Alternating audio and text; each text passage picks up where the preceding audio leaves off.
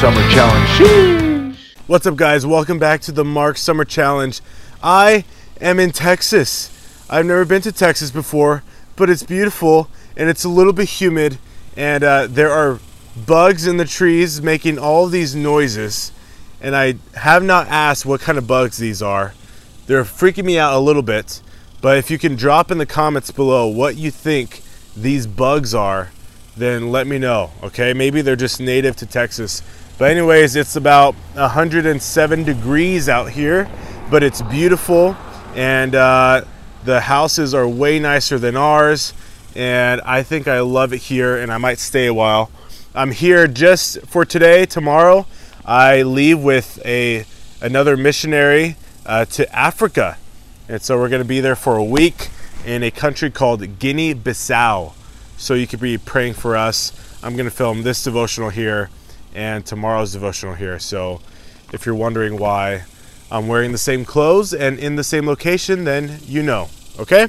So today we are in Mark chapter 6, verses 30 through 56, okay? And today's devotional is called Popular Jesus. Popular Jesus.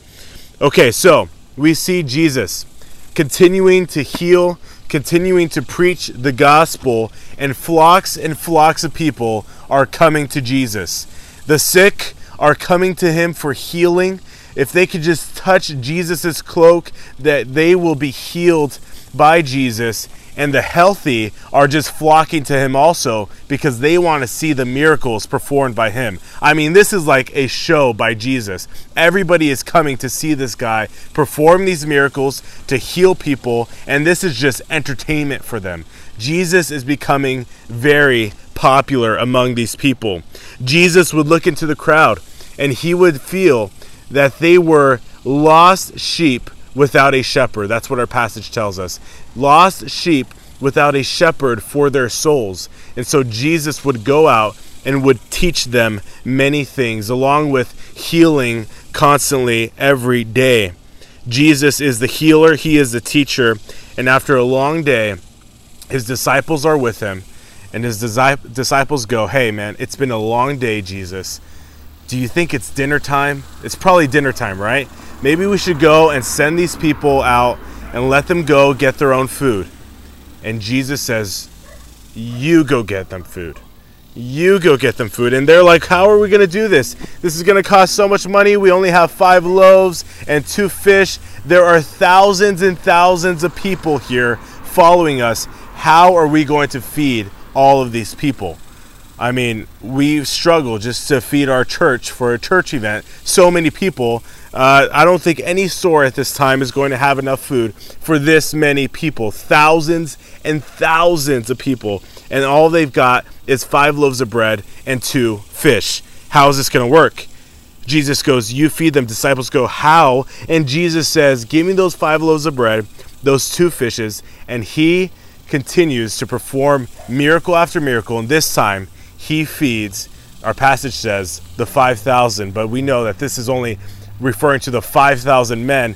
This could be upwards of 20,000 people that Jesus feeds with just 5 loaves of bread and 2 fish. Jesus performs this great miracle. And you know what the people say after this?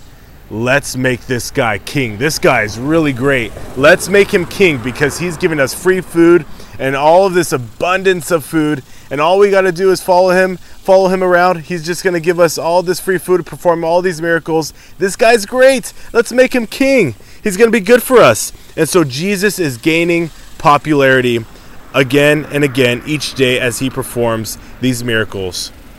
So that's number 1. We see the bread maker, not money bread, but actual bread. If you want to know how to make real good bread and a lot of it, Jesus is your man. Number 1, the bread maker, verses 30 through 44. And now, number 2, the water walker. The water walker in verses 45 through 56. Jesus sends his disciples away on a boat. He sends the crowd away, and he goes out to a mountain by himself to pray, to commune with his Father. And this is needed. This is what Jesus does. He sends his disciples away. And then as his disciples are on a boat far from him, a huge storm comes upon the disciples. And Jesus, being fully God, although he's not there with them, he is in the mountain. Jesus is omniscient, right? Jesus is omniscient, and so he knows just what his disciples are going through. He knows the situation they're in, and Jesus proceeds to go out to help them. But Jesus, he doesn't take a boat to go meet them out in the middle of the sea and in the middle of the storm. He doesn't swim there. He doesn't go around the sea. He proceeds to walk on water. Another miracle by Jesus. He proceeds to walk on water. After this, Jesus calms the storm. He gets the boat to the shore. He gets them there safely, and then he gets back to land, and then he proceeds not to take a nap, not to stop with his day, but he proceeds to heal many more people. I mean, this is crazy. Jesus is performing miracle after miracle, and the people are loving this. And this all makes sense. Why? Because Jesus is our creator. Jesus is our creator.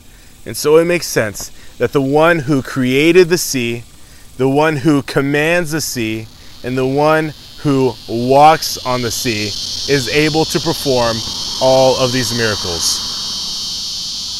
Do you hear these bugs? Okay, I'm freaking out. Texas, I love you. Okay, so we have popular Jesus. He is the bread maker. He is the water walker in our passage. And this is really the peak of Jesus's popularity. As we see in our next chapter, his popularity will now begin to fall. But this is popular Jesus. And I have 3 questions for you. Number 1, what is the purpose of Jesus's miracles? We've talked about this before, and I want you to just remember and think about it again. Why is Jesus performing all of these miracles and all of these signs? Number 2, do you, a bug just flew on me, so do you ever find yourself only seeking after Jesus in order to meet your own personal needs? Do you just go to Jesus just when you need something from him personally? Because that's what many of these people are doing. They're just flocking to Jesus when they need something from him. Number 3, how does it make you feel knowing that Jesus is all-knowing, omniscient? How does it make you feel that he knows all of your problems? He knows every struggle you go through, and he knows all of your sins. He knows everything. How does that make you feel, and how does that maybe encourage you, or maybe cause you to want to act more faithfully or obediently? How does that cause you to feel that Jesus is omniscient? Today we saw popular Jesus. He is the bread maker. He is the water walker. And this is the peak of his popularity, and we'll begin to see how people will now turn against him. Okay? I'll see you tomorrow. Bye.